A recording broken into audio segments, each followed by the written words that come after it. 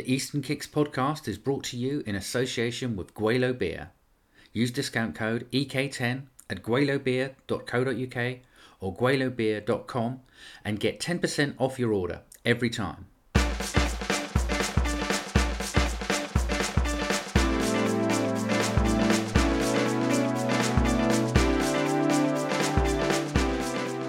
Hello and welcome to the Eastern Kicks podcast, a regular magazine programme about East Asian film led by me, Andrew Heskins, founder and grandmaster of EasternKicks.com, and James Mudge, our leading writer. Hey-o. Each episode we'll be taking a look at the latest films, news and festivals, often chatting to filmmakers and stars along the way. Welcome to our latest show. This time our hearts have been turned black as squid ink, as we look at a certain streaming series that has taken the world by storm and put it in context with some other similar films and programmes you might want to try. James also has a few other picks from across the streaming networks to check out. Yeah. But firstly, let's get on to that important question. What are you drinking this episode, James? Oh, I'm very happy to say we're back on the old Guelo beer again, very generously provided. Got a nice Isn't little... it? It's great. It is. Nice little selection of some pale ales, IPAs, whatnot, everything. Yeah, you've got the East and West Pale Ale. East-West, yeah, got one. The Tropical Lager. Session IPA, which is a good one. Yeah, all very decent percentages too. Yes. It's Titman's beer. So yeah, that's... Titman. I think we'll both be swigging down a few of these during the episode. We will indeed. Mine's already open. I couldn't wait, sorry.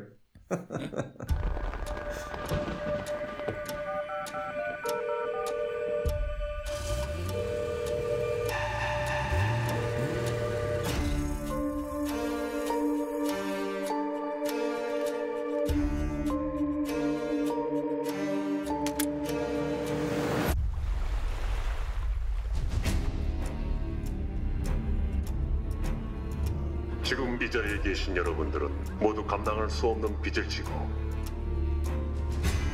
삶의 벼랑 끝에 서 계신 분들입니다. 게임에 참가를 원하지 않는 분은 지금 말씀해 주시길 바랍니다.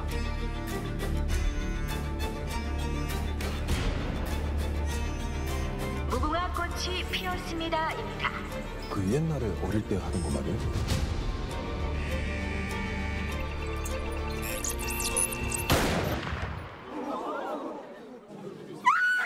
So on to the main attraction. Yes, we are indeed talking about that certain programme that has taken the world by storm. Undeniably, to see and we'll come on to this in a bit more detail, but to see a Korean TV, streaming programme just everywhere on the BBC News. Yeah, Daily Mail. Daily Mail, even it's better. Something's landed there. We expect it to be on the Guardian, but even then, it's turned into when they did The Wire, and then they did The Wire again, and then every news story would be about The Wire. Now we've got the Squid Game. No, absolutely, and it's interesting because it's been out for a little bit, and it's still this sort of sustained and growing interest in it in the media here. So we'll see how long that lasts. But yeah, it's everywhere. Within 10 days, it was number one in pretty much every territory, with very few exceptions. On the Netflix. I saw some figures today saying it's up to 111 million. It's probably even more than that now of viewers have seen it across the world.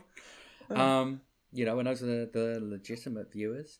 So exactly. I mean, for our two viewers who haven't seen the Squid Game yet. Boom, boom. What can we say about the plot line? After you. You're a bigger fan than I, so I'll let you summarise the plot. Very briefly, it's about some various people from various walks of life, various ages, who are really down on their luck. They need money bad, and they get invited to this place to make some money, and there is sort of 46 billion won to be had. What they don't realize quite at the beginning is that in order to win that, you have to beat everybody else, and that means that those other people die. It's a death game. It is a death game. And that's, I think, that's pretty much the plot line, isn't it? So it's 9 episodes, varying lengths from about 40 minutes, from just over 30 minutes to about 50 minutes. So it's quite a nice size if you want to stream it all. And just kind of do it in a couple of lots, and it's actually probably equivalent to about 3.5 Korean movies, maybe. It depends. Maybe 2. Depends on the director, but yeah, it's a lot more consumable than a lot of other K-dramas, which stretch to very long series, like 20-something episodes and everything. So I think it is, we'll talk a bit more about the pacing and the narrative and stuff, but just in terms of the length and number of episodes, it's not like a daunting prospect for the average viewer. And I have, it is one of those times where a lot of people I know who, to be honest, wouldn't watch any of that fancy foreign rubbish. Like they're watching, whether they're watching it dubbed or not, I can't say. But I think lots of people are watching this who wouldn't normally watch something foreign language or anything. Yeah. So it is interesting that they have got their English dub on there, which doesn't happen to every Netflix foreign series, but obviously there's been a bit of investment to push it, so that those that have the trouble with that 1-inch barrier can leap over it unrestricted. That's true. That's true. So it's and that's one of the many reasons that I guess where it has why it has taken the world, as you say, by storm and everything. And it's we'll talk about how it's made and everything, but it's a pretty interesting director, for fans of Korean cinema, who's behind it, writer-director rather than Hwang Dong-hyuk, who it's one of the it's a little bugbear, I guess, reading about it in the media and stuff, because he's had a pretty long and very interesting career. He did a lot of award-winning shorts, and not exactly prolific, but some of the films he's done. Korean directors aren't for whatever reason, but he's really some real kind of standout stuff. So let's start with that. Going for that, because they are very different genres and very different, very very different topics as well. But the real initial breakout for him was Silence. Yes. AKA The Crucible. The Crucible, very hard hitting. Film about institutionalized child abuse in Korea, like schools for the deaf, I believe, and it's a very, very powerful film, and you don't see too many films in Korea which take these kind of subjects head on and stuff. So it was a pretty bold, true stories are quite move. Common, but something that's not this kind, not this kind of thing, which because we get a lot of stuff which has social criticism or shines a light on margins of society, but and even then that was more after this as well. I think it was also really kind of kicks off a lot of that side of things, because it was successful, but also from what I've read, really did get people talking about it, and even kind of maybe not super directly, but actually did change some of changing some of the laws, because it was such a conversational piece within Korean society that something like this happened. Yeah, for sure. Yeah, so that was a very sort of bold film, and then Miss Granny coming up, which is.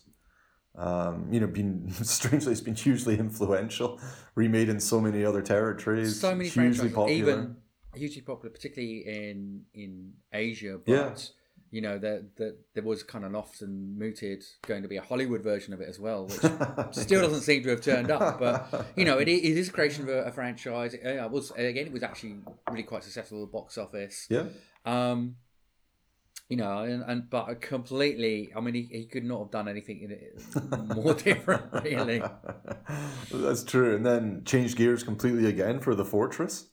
Sort of Korean historical, not drama action war type film, everything with the all-star cast, which again was a pretty good example of the form, which is so many of these films and stuff. And that was one of the better examples, I think. Again, successful. Again, played a lot of festivals around the world. So he's had, he's had a lot of success. And I think this is one of the, cycling back to a couple of minutes ago, so it's kind of a bugbear. One of the headlines about Squid Game, I keep reading and stuff, is how, he was trying to get it made since 2008. Yeah. And he sold a laptop once. for like $600 or something to help. I don't know what he was using it to buy, but he was selling a laptop. But if you don't know anything about Korean cinema and you just see some of these, if you read a BBC article about Squid Game, it'll just throw that in, saying he faced failure for 12 years, but not really. He was making all these other films at the same time. So which is completely fine, but it's not. I think it's part of the story, I guess. It kind of speaks volumes about yes, that this has been picked up by the media, but they're outside of people like us who actually know something about the topic. Exactly, and to be fair, there's not in a BBC article or just a general social media post. There's not much value for the average person in getting into all these other films and all the other work and all the other stuff he's done. But it's just slightly disingenuous, making it sound like he was starving and he so much he had to sell his laptop. If he sold his laptop, how did he write the script or do anything? It doesn't even make fucking sense. But maybe I don't know. Maybe it was an old laptop. Maybe it was one he stole off somebody and had to sell on. I don't know, man. But either way, it's still interesting, I guess, that it was in development for that long. And everything, or at least in his mind, for that long and getting. So sure, he said it was rejected due to the content and it being quite violent and everything, and they just didn't think it was a story people wanted to hear. And I guess now, with Netflix and everything on the scene, Netflix investing very heavily in Korean content, actually creating original content rather than just buying it. It was just a great time for it. I mean, he's obviously a director who's got a lot of commercial appeal. He studied in the US for one of his film degrees, and his other films have been internationally successful. So following on from things like Kingdom and everything else being a hit, it was a pretty, it's a pretty good time for Squid Game, I guess. With more and more, obviously with the COVID and everything, more and more people staying at home and watching stuff. Netflix being hungrier. I mean, everything kind of comes together, and there's still like a great craziness for the whole K wave of everything, whether it's the K-pop and the sissy boys, the sissy men, as Xi Jinping would call them, K-drama. But everything in Korea is it's still, as Zoolander would say, still hot, so hot right now, and everything. Right, getting Korean words added to the dictionary and everything, and it's just a kind of a perfect time for something like Squid Game, I guess. It is, and I mean, as much as we love Korean cinema, particularly. I mean, you could argue that that's kind of the least influential part of it. I mean, it was great that Parasite won the Oscar, but that's it. In some ways, it's more a reflection of how omnipresent things like particularly K-pop is. That it's no longer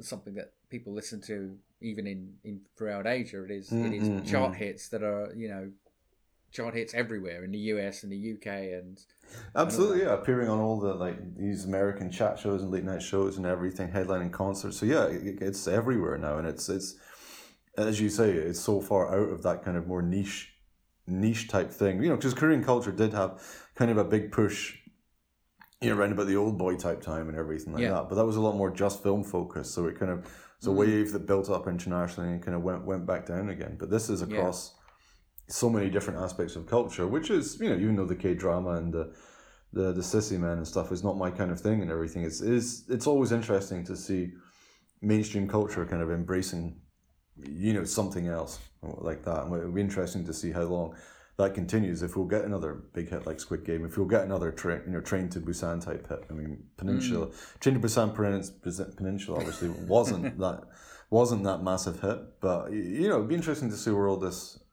how long this lasts, where it goes. But it might just be like the 80s with the sort of brief fascination everyone had with Australia following Crocodile Dundee.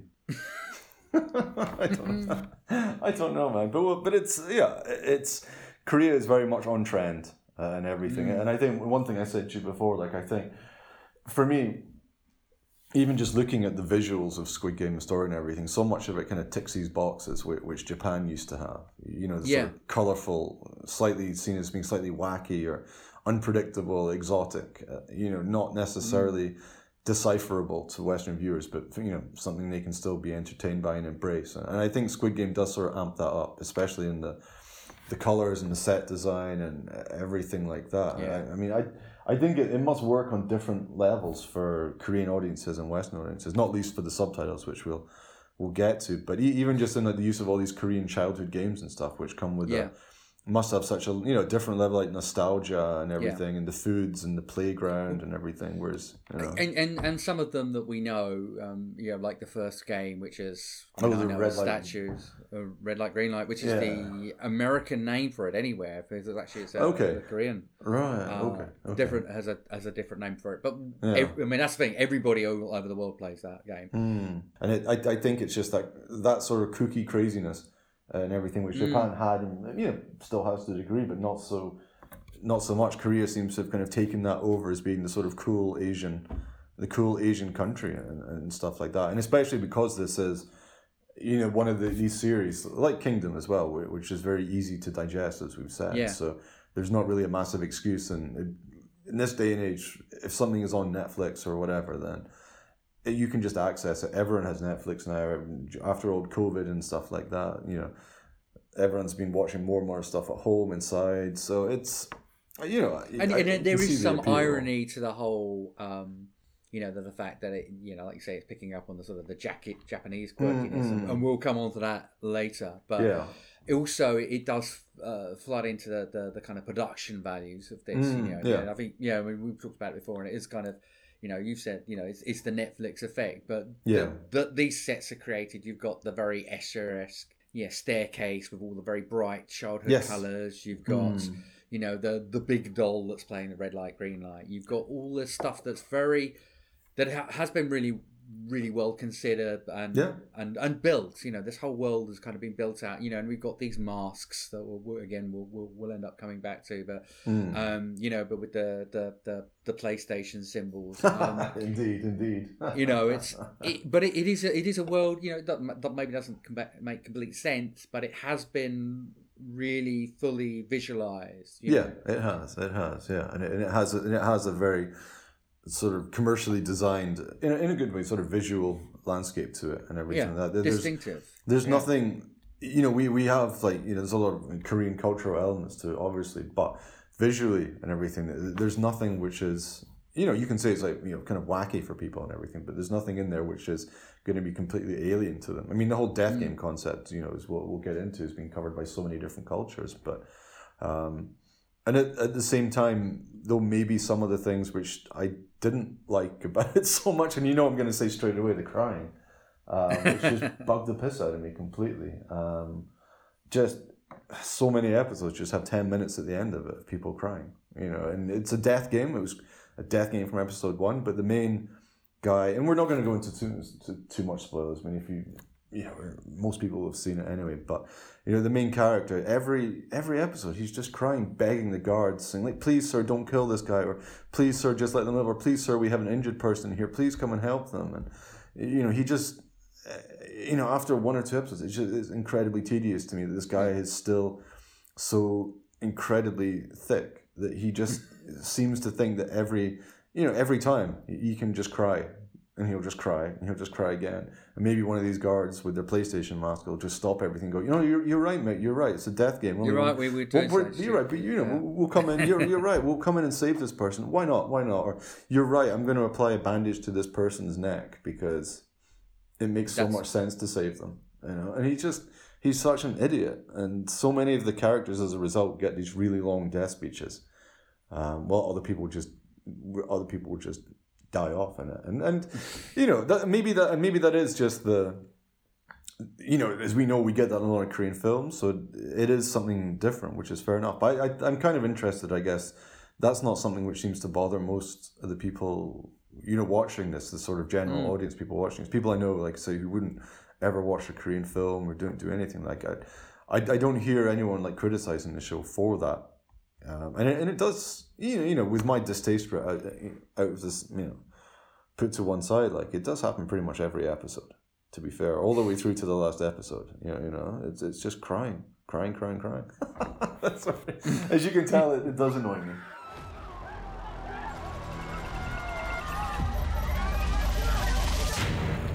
사람을 그렇게 죽여놓고 6개의 게임을 모두 이긴 분들께는 그에게 상금이 지급됩니다.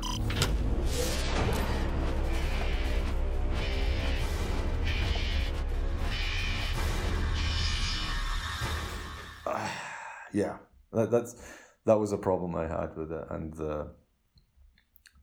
the pacing as well. Yeah, it's very. I think the pacing is completely off for a lot of it. I mean, a lot of time we're in, partly because we're in this sort of Netflix binge watching world now and everything. So this idea of having a sudden cliffhanger to make you stay on to watch something next week isn't really so relevant anymore. But the way this thing handles cliffhangers is incredibly clumsy and artificial to me. And it's not a spoiler, but even if you think of the tug of war episode, it just stops in the middle of the tug of war. And then the next episode has 2 minutes from the end of the tug of war, and then it moves on to something else. And it keeps doing that. And it just doesn't, they're not even like natural cuts in the middle of it. And it just doesn't, I don't know, that level of it just doesn't make any sense. I do agree with you. I mean, it is just a flowing narrative rather than having more of a finesse about its pacing. Whereas I think we have got used to all sorts of series, like your aforementioned Wire or Game of Thrones or Haunting of Hill House. Exactly. But these are where you might get an episode that is effectively standalone. But it actually interweaves with the narrative from the entire series. Exactly. That sort of thing. This doesn't have that kind of finesse. It is a very linear narrative. Going all the way through.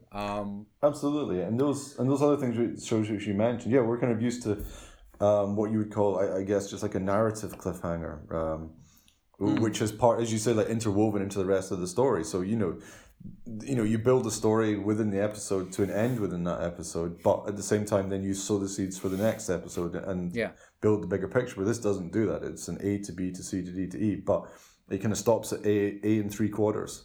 And then it kind of overlaps into the next one, and it just, I don't know, it just made some parts of it feel pretty pointless to me.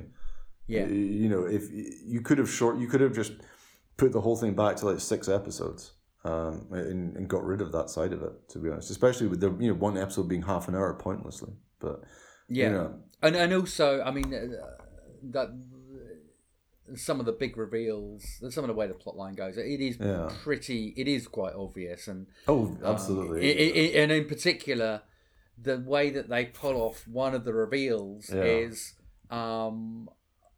not by the actual story, which you will already have guessed, but by who's playing that story. Whoa, that's the shock value. And if you're not a follower of of Korean film, he is easily one of the biggest stars, but you might not know who he is, and so a lot of Western audiences began exactly. Okay, great. And now what and everything, but with being cynical about it, I mean, it's what Kingdom kind of did at the end of season 2 with old Jana Jun just appearing as Ashin, but it seems to be something which does happen in series, but in this case, there's a few sort of celebrity-ish cameos in there, and it's because there are people who'd worked with the director before. You can just, maybe that was, actually not maybe, probably that's what got it over the line in terms of getting it made, which is kind of fair enough, but they stick out quite a lot.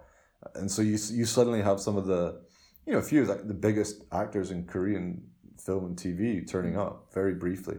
And at the same time, then you have, another thing which annoys me is, it's not a spoiler to say there's some Western actors in it, and they're absolutely awful. I mean, they're like Liam Neeson, Operation Chromite awful. And it's, it's just, you spend this much money on it. You have, Netflix, an international platform involved. You have a huge level of Korean acting talent involved, and you just drag some dudes off the street.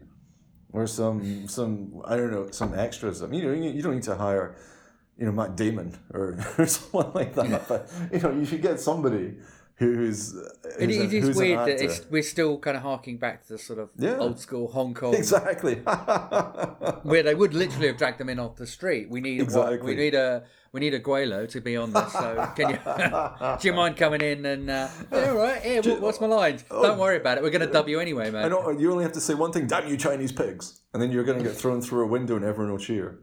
Which is fine. But you're absolutely right. It's not progressed beyond that level, and it's that, and that is weird. Distracting. That is I mean, I don't mind that as much because they're those characters are utterly repugnant. So I think getting people who are not very good actors and make you angry, furious just for that reason, it's quite good. It does kind of work. It's an interesting way of looking at it, man. So if you're playing somebody who's unpleasant and nasty, it's okay to have a really crappy act.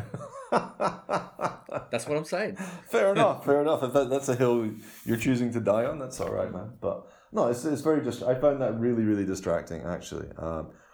And by the time it built towards the end of Squid Game, I have to admit I was just glad for it to finish. Which is really hard because there was no chance I wouldn't make it all the way through because it is. It is still like very watchable and it's not bad. I'm not at all saying it's bad. It's similar to my take on Parasite. Like it's not that I dislike it and everything. And again with this, like I caught it fairly early on, but there's still been enough hype about how good it was before I saw it. So if I had seen it completely cold, I don't know. But these things which really annoyed me about it. We always do risk being the hipster who exactly. I know, man. The grumpy hipster bastards who are sitting here only drinking Asian beer. And we're complaining. I would have liked it if it was cool. 10 years ago. I know what you mean, but and so I do like it, but it's a podcast, it's our podcast, and I'm going to rant a bit about it, but that's okay. But we should mention as well, actually, just kind of tie in that there is an actual direct Parasite connection because the music is by the same guy, I didn't know that. Okay. Jung Jae-il. Okay. So and actually, he's got some quirky numbers in there, just kind of slightly off-putting, kind of slightly childlike things. So, I mean, that's quite interesting. And, I do think that this does pick up on a bit of the sort of the lower working class kind of Parasite thing as well. Whether deliberately or not, I'm not sure. But, you've got that kind of seeping in here. You do a bit, but not. No, not to the. I didn't think that worked in Parasite that well either. But I think that kind of brings us on to another slightly interesting part of it, I guess. Another big story which has been going around about it, and something which I didn't really find annoyed me was this subtitle issue, which has been getting so much spring about the English subtitles being so getting so many instant grammars and TikTokers and general sort of nerds and that like really up in arms about it and stuff, and I think. Some of the stuff which is... It's confusing anyway, because it seems to be some confusion as well, whether or not it's the subtitles in question are the English subtitles, or if they're the subtitles which are the English subtitles for the English dub version. So I'm not sure if that's the case, but... people have exhaustively gone through them, which, that must have been fun. Well done for you. Going through and finding all these lines about people saying like I think it's kind of like the sort of crazy older woman character seems to have a lot of changes, like saying go away, she says the subtitle instead of get out of my face, or she says something like I'm not a genius, but even I figured it out, and instead it says like I'm really, really smart, I just never got to go to university or something. So there's definitely more nuance to it and everything like that, and I guess it does deepen the social commentary, but I just don't think it changes the plot at all. And I don't think most Western... This is a mass consumption series on Netflix. I don't think most people, especially Western people watching it, are going to care or be aware of this. They just want to see the next person die in a wacky, colourful game. So I don't think it really... I don't think it really matters too much. And I think it really... having worked on some subtitling myself, there's a huge difference between translation and subtitling, right? Yeah. I mean, this is the thing, is that there's a certain amount of characters that you can have on screen and expect someone to be able to read. Yeah. There might be nuances that are very, very cultural, and then, you have to make a decision on how you're going to translate that. And one thing that is quite interesting when people have talked about that is definitely on the subtitles, there are a few terms and things that are actually very Korean, and they've left them in there and they haven't changed them. But it always is going to be a compromise because you've got that fixed character length, that fixed amount of text that you can expect somebody to read while it's on screen, or you're going to have a very big subtitle, and then that's it's not going to be a 1-inch barrier. It's going to be 4 or 5 inch, which people would complain about. Probably even more, which I would complain about even more. It is always a compromise, and we know that there is no perfect answer to that. And there is no way to please everyone, but you get to the best you can from that combination of completely agree with you, and it's certainly not as bad or changing as stuff like as we've seen, some Hong Kong stuff where they've gone for localization. So they've taken localization to mean, okay, they're speaking in a bit of slang in Hong Kong, so we're doing this, I don't know, probably for an American audience. So we'll have a lawyer saying, yo, yo, yo, what's up, dog? And like, nah, that's probably, it's slightly offensive, and it's also just no. So it's not that kind of level bad and stuff. But again, like the thing of him selling his laptop or whatever, it's just, you get the headline soundbite. So some people then start thinking, oh, I haven't seen the same story, or I've seen a completely different show or anything. And it's definitely not that extreme. And I don't think this is relevant for most people watching it. You can't subtitle the crying anyway. They're just crying. It's not. So it made no difference to me, man.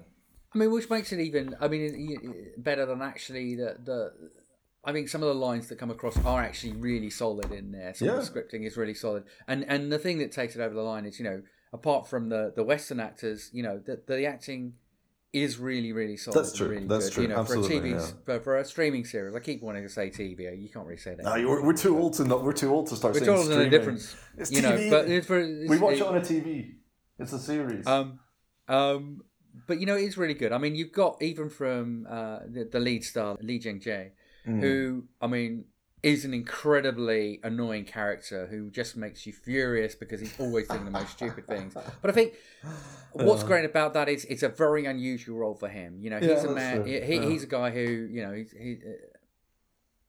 he turned to acting in the late 90s and really had his breakthrough in the film An Affair, which he's great in. Right. Il Mare as well. Didn't like it, but yeah. But there was the remake with Keanu. Keanu and Sandra Bullock. I'm just guessing. Yeah. I'm actually just guessing it's Sandra Bullock because it was that era, the Sandra Bullock era. I think that's absolutely 100% right. And appeared in the remake of The Housemaid. Which he was very good in, but also always playing a very upper class kind of very polished role. So he does actually that he quite convincingly plays this real loser. Plus, actually, despite it all, makes you reasonably sympathetic to him, even though he really just doesn't seem to get the rules of the game. Is a feat in itself. It's a deaf game. Couldn't be more simple. The rules, and it didn't make me sympathetic towards me. I just wanted to, throw him off a bridge or do something to him. But you're right. The acting across the board is good, and it's obviously the actress who's been making more of the headlines as well and everything for him. Which I think is right. I mean, she's. I mean, like Lee Jung-jae, was a model. You've got Jung Ho-yeon, who this is her first acting role. She is a model. I think very successful model in South Korea. And she really makes a good job of that. She's good. Absolutely. This is going to be massive for her. Yeah. We've got lots of so many other names that are in there. We'll leave the cameos out, although many people will have already know who those are. They will. They're everywhere online without any spoilers. Which another person to pull out is Wee Ha-jun, who makes is one of the leading players in in Midnight, the serial killer film that I don't know, maybe Netflix and thing. Maybe this will start getting more love for Midnight because his role in Midnight is. And do check out the Eastern Kicks review. But he's fantastic. He's a cackling psychopath with a bizarre set of skills, and it seems to be able to just run constantly. And has switched disguises at the drop of a hat into like a businessman who's still carrying around a bag of rusty, bloody knives and everything. I do love Midnight very much, and he's good in this as well. He's good in this. It's not such a great role. It's a bit of a weird one because it's pointless. I would say that this plot line, unless something comes out of it, for what was allegedly unplanned next season, honestly, bound to happen now, and it doesn't go anywhere, but it does provide. It's a bit of a cheat, really, because it doesn't actually go anywhere, like a few parts of the plot line as well. Like the body part selling. The organ. I was going to mention that as well. Yeah, the organ smuggling, which just turns up in so many Korean films, and it's maybe because he wrote it back in 2008, when that was all the rage and stuff, so he just decided to keep it in there. Yeah, why not? But just it provides some sort of narrative, and also kind of a bit of a red herring, really. But for the police, it does provide some narrative explanation, or that we wouldn't get otherwise. But without being too much of a spoiler, it doesn't really massively go. No, absolutely no. It just, as you say, it just provides you like a bit of exposition about some parts of the nature of the game and stuff. It's a bit. Well, it's not offensive, but it's just pointless in that respect. But I don't know. But the acting is good, and that's another reason why people like it. Obviously, especially why it's become popular around the world, because a lot of the people who are in it, especially the cameos, are sort of worldwide stars. But all this, as well as the subtitles, there's been other issues, right? Quite amusingly, which have popped up, like the phone number issue. And everything, where some poor business was getting non-stop calls from it, and so they said Netflix offered them something like £600 or something as compensation. Is that true? I don't know. I don't know how it was resolved in the end, but I think they ended up editing it out. But it's just a sign of how much people are obsessing and reading into this. And I think, whereas guys, like you said, like we're not those hipsters, because I hate hipsters, but I think some other people who've kind of like pushed into like Uber fandom on this one as well, where they're sort of really, really like reading into this and getting into it, which it's fair enough, I guess, but it is that kind of show which is, it's both got like a really big commercial general following, but it's got some sort of mad cult following as well now, where some people are obsessing over even the smallest details of it. And obviously we've had a lot of plagiarism accusations leveled at it rather as well, especially old Mickey's as the God's Will and stuff and other stuff. Which does start with the Japanese version of the same game of statues. Yeah, I mean, it does. I mean, for me, that one does carry on Mickey's ongoing goal to make films where he kills hundreds and hundreds of high school students. It does seem to be a bit of a thing for him. He's Crow Zero and. Very fun. The lesson of the evil and everything. Yeah. So no, I agree. And it's, again, for all my criticisms of the Squid Game, like that didn't bother me at all, man, because there's so many death game stuff out there and everything. And he'd said that when he wrote the thing back in 2008, he was reading Battle Royale, he was reading the manga version of everything. And lots of anime, and there's so many of them. Let's kind of go into those now, but there's so many of those films that have that same kind of the same concepts of death games. And, absolutely. And it doesn't in doesn't bother me at all. This that aspect of it, like the lack of originality, and there is nothing new in there at all. It is everything has been, even if you don't watch Korean stuff, most people will have seen something which is similar to this before. I mean, it's So you've got those things like Gaiju, the gambler, Gaiji, the ultimate gambler, which was remade as Animal Kingdom with Michael Douglas. Terrible film, but you've got to a certain extent you've got Gantz. You've got things like Liar's Game. You've got the Insight Mill, aka Death Game, aka 7 Day Death Game. By good old Hideo Nakata. Not so good old Hideo Nakata, but well, we criticize him so many times on this podcast. We do. He's done some really terrible stuff. It's deserved. And that one is more Agatha Christie, but and in that sense, you can go back to some of the source material, like. In the West as well, like The Most Dangerous Game by Richard Connell, and one that I've kind of remember seeing the Hitchcock did it as part of his TV series. I remember seeing that on Channel 4 back in the day, but a thing called The Man from the South, which isn't sort of lives at stake but fingers at stake, and originally of a story from Roald Dahl. Okay. But you've got this. It's there. It's something that we all kind of key into. Absolutely. And I was kind of more. I was actually kind of a bit more. I'm not going to say annoyed, but what I did notice was the kind of the way that they've got the masks, and fine. You've got the PlayStation symbols on them, but to me it was kind of very 20th Century Boys. The mask for sure, and that, for sure. and that was in some ways that was kind of more of a thing for me than all these various films that do very similar ideas. But even then, though, it's it's a Netflix commercial series. I mean, it's not some. If you're watching it, you're not necessarily watching this for complete originality and creativity. You're watching it for something which is kind of, like a well-made, slick bit of entertainment. You can watch either over a bunch of nights or like 1 or 2 binge nights if you're, I don't know, drinking a lot. With some calamari. With some, yes. So that didn't really bother me too much, that plagiarism stuff at all. And again, it probably just comes back to this, because it's so huge now. Every part of it's under such scrutiny.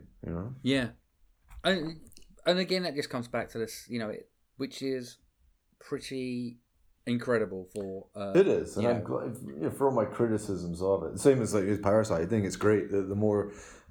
For us, we focus kind of on Asian cinema, like anything like this, or TV, which is this kind of massive breakthrough hit. It's got to be, it's good, and hopefully it'll have some kind of lasting, interest for people in the future, where they'll be more likely to then check out. We're going to talk shortly about some of the what to watch next stuff, but in general, hopefully, not hopefully it'll make them listen to some damn K-pop and stuff, but it'll start getting people to watch some good Korean films, other series, which I'm sure there are some good Korean series, and or just stuff from the rest of around Asia and everything. Just generally, widen people's horizons a bit and everything. That's probably too big a goal, but anytime something like this becomes popular, we hope for the best. We hope for the best, and then reality sinks in. Which is years later. Which is fine for that, because then we can sort of retreat back into our hipster bunker then and just be like, we're cool. Oh yes. No one else. Yes, is. I don't think people who drink as much as we do could ever be considered cool or hipster. So that's true.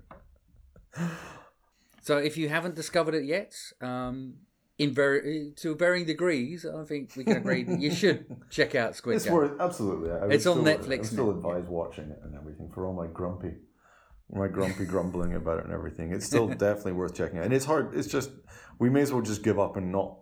If something's this popular and everyone's talking about it, there's no point in pretending you're not going to watch it. If you've even got a vague interest. Because you get the social pressure. Have you watched it? Have you watched it? Just watch it, so you can just say yes, and then leave the conversation. Exactly. Or even better, then you can say yes, and like me, you can complain about it, and then you can feel superior. Slightly, not very superior, to be honest, but a little bit. It's on Netflix now. Yeah, it is. 눈 바짝 뜨고 계세요. 제일 센 중에부터 크게 살 길이. 애들 게임 규칙 단순해. 내가 무조건 이기게 해줄 테니까. 무슨 수로? 무슨 수를 써서도. 이러면 안 되는 거잖아. 우리끼리 이렇게 죽이면 안 되는 거잖아. 게임을 거부하는 참가자는 탈락으로 처리된다.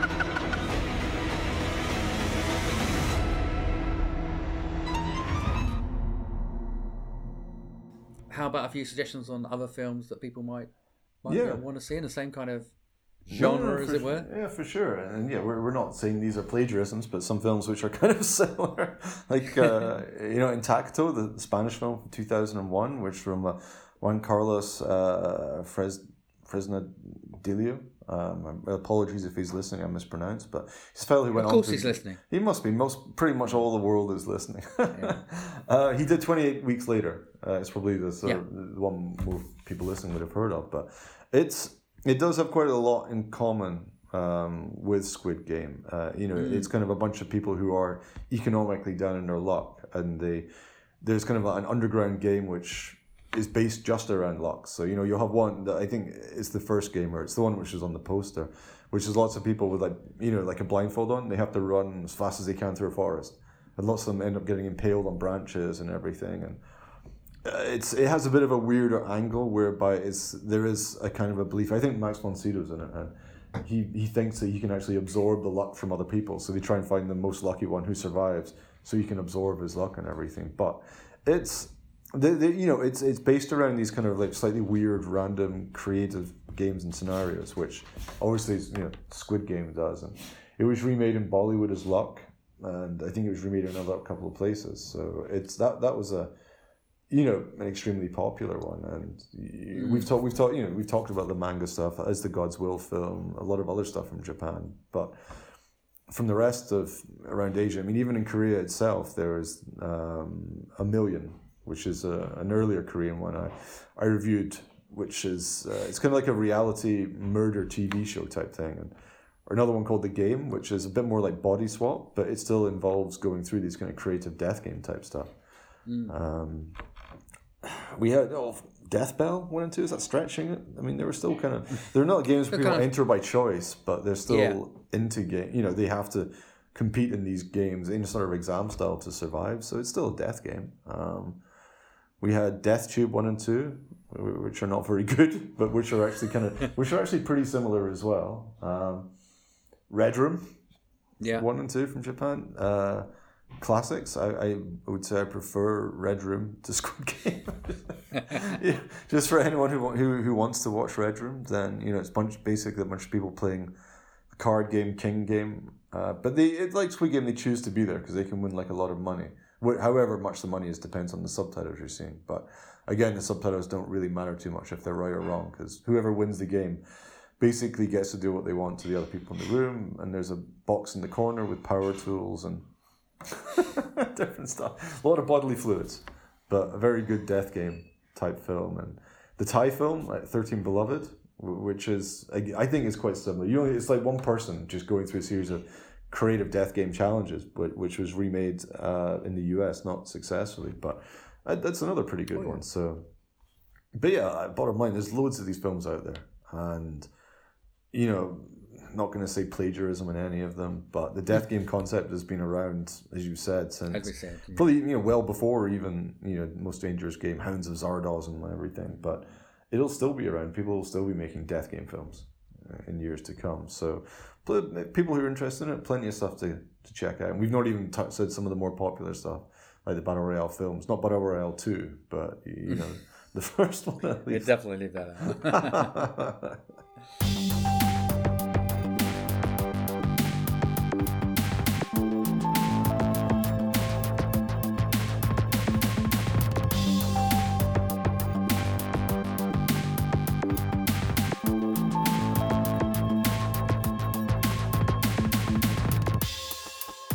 Okay, so now we come to a few Eastern Kicks picks. So, James, what have you got for us?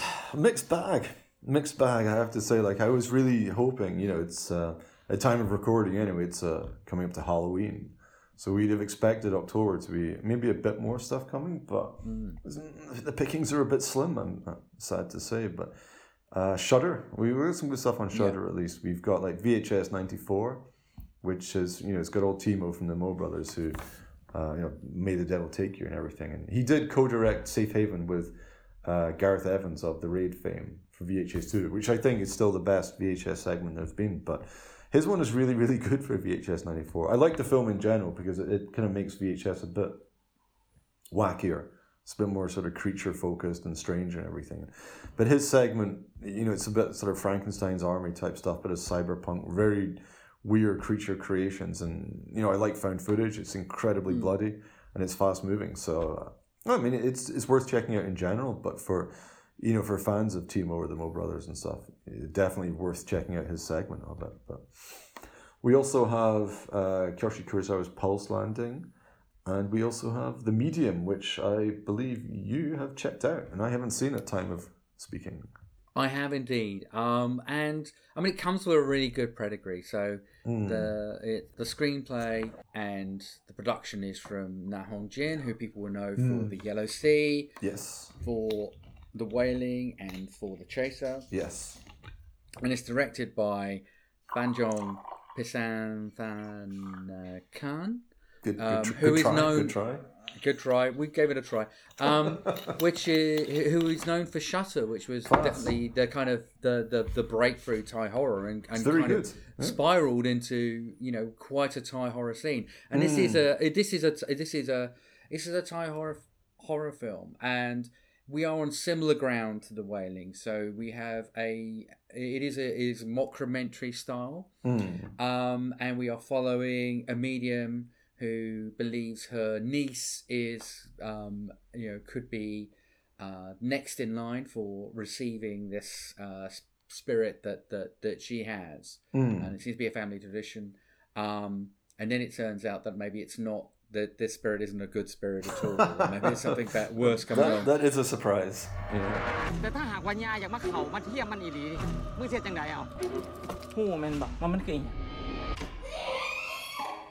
สภาพอีมิงตอนนี้นะก็คือยังกับรถที่เสียบกุญแจคาไว้ไผสิขับไปไสก็ได้แล้วเป็นหยังมันคือต้องเป็นไอ้มิ่งทุกอย่างมันถูกกำหนดไว้แล้ว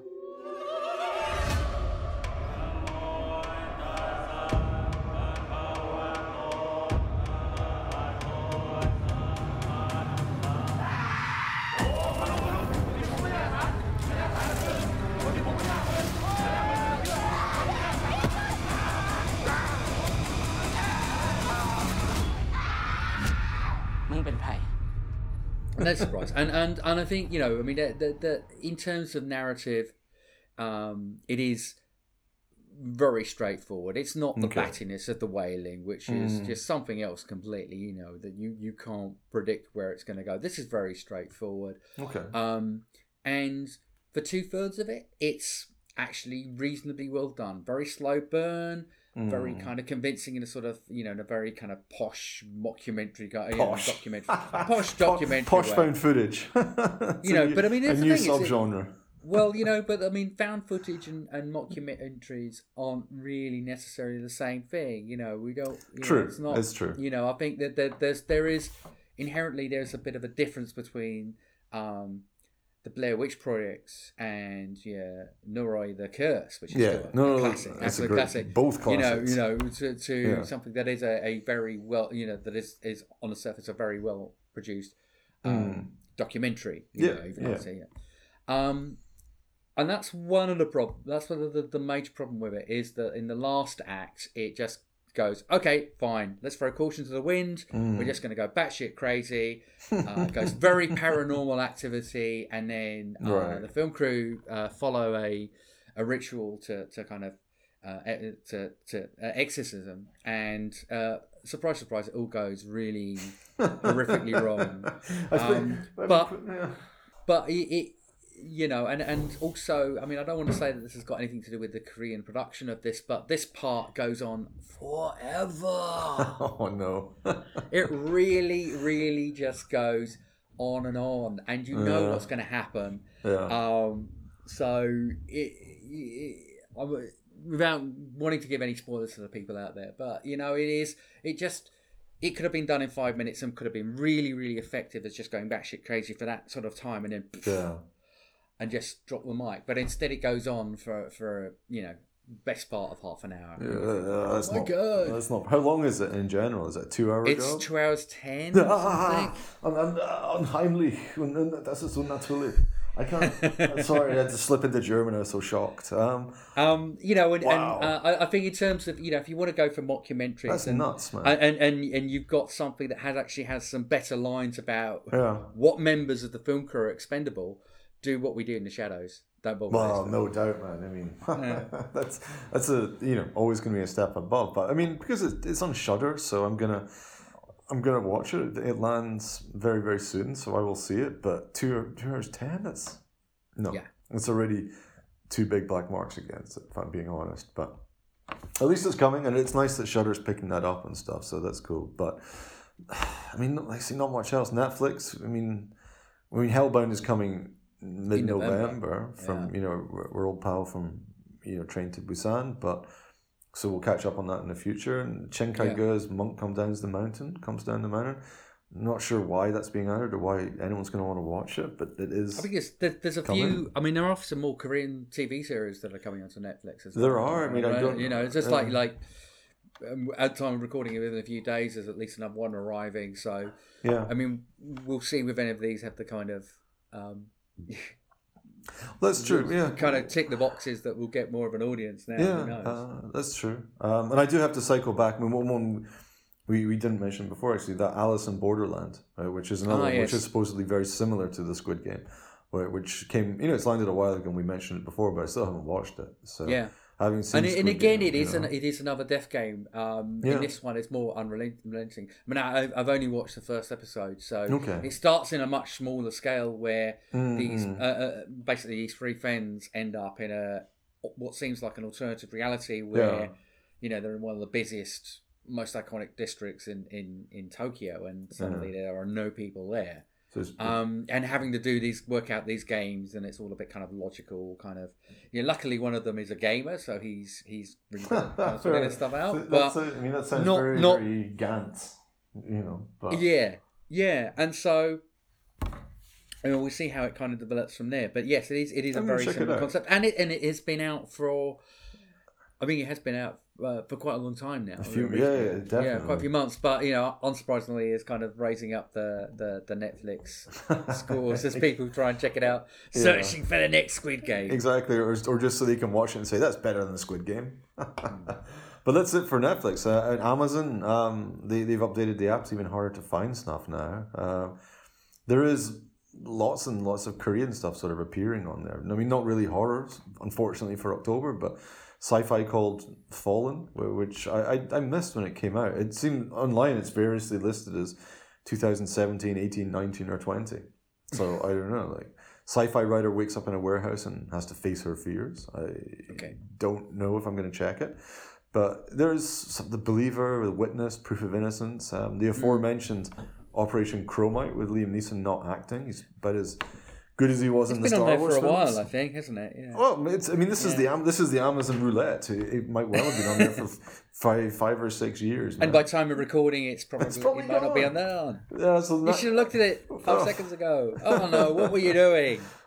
There's a ghost film called Ghost Walk on there versus an indie one, like female director, female perspective, which actually sounds pretty interesting, which I do remember playing festivals. I mean, it's going back a good 3 years, so I haven't seen that, so I may check it out.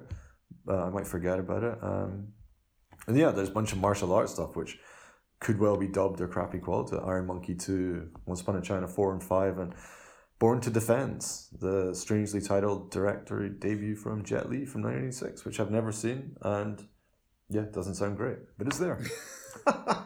That's all I've got. It's not a great month. Yeah. It's it, man. So sadly not really any horror, but maybe with Squid Game so big and everything, we'll see more Asian stuff arriving over the next few months, and Christmas coming. Don't know what link that might have to it, but well, I don't know, man. Maybe we'll just see more, but that's all I have for you, man.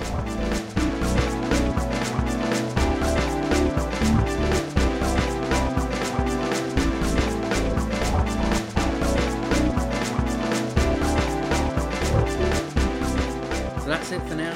Don't forget you can find all of our previous episodes on Apple, Amazon Music, Spotify, Google, or wherever you get your podcasts. Subscribe and you'll never miss an episode. But for now, cheers. Here's to it.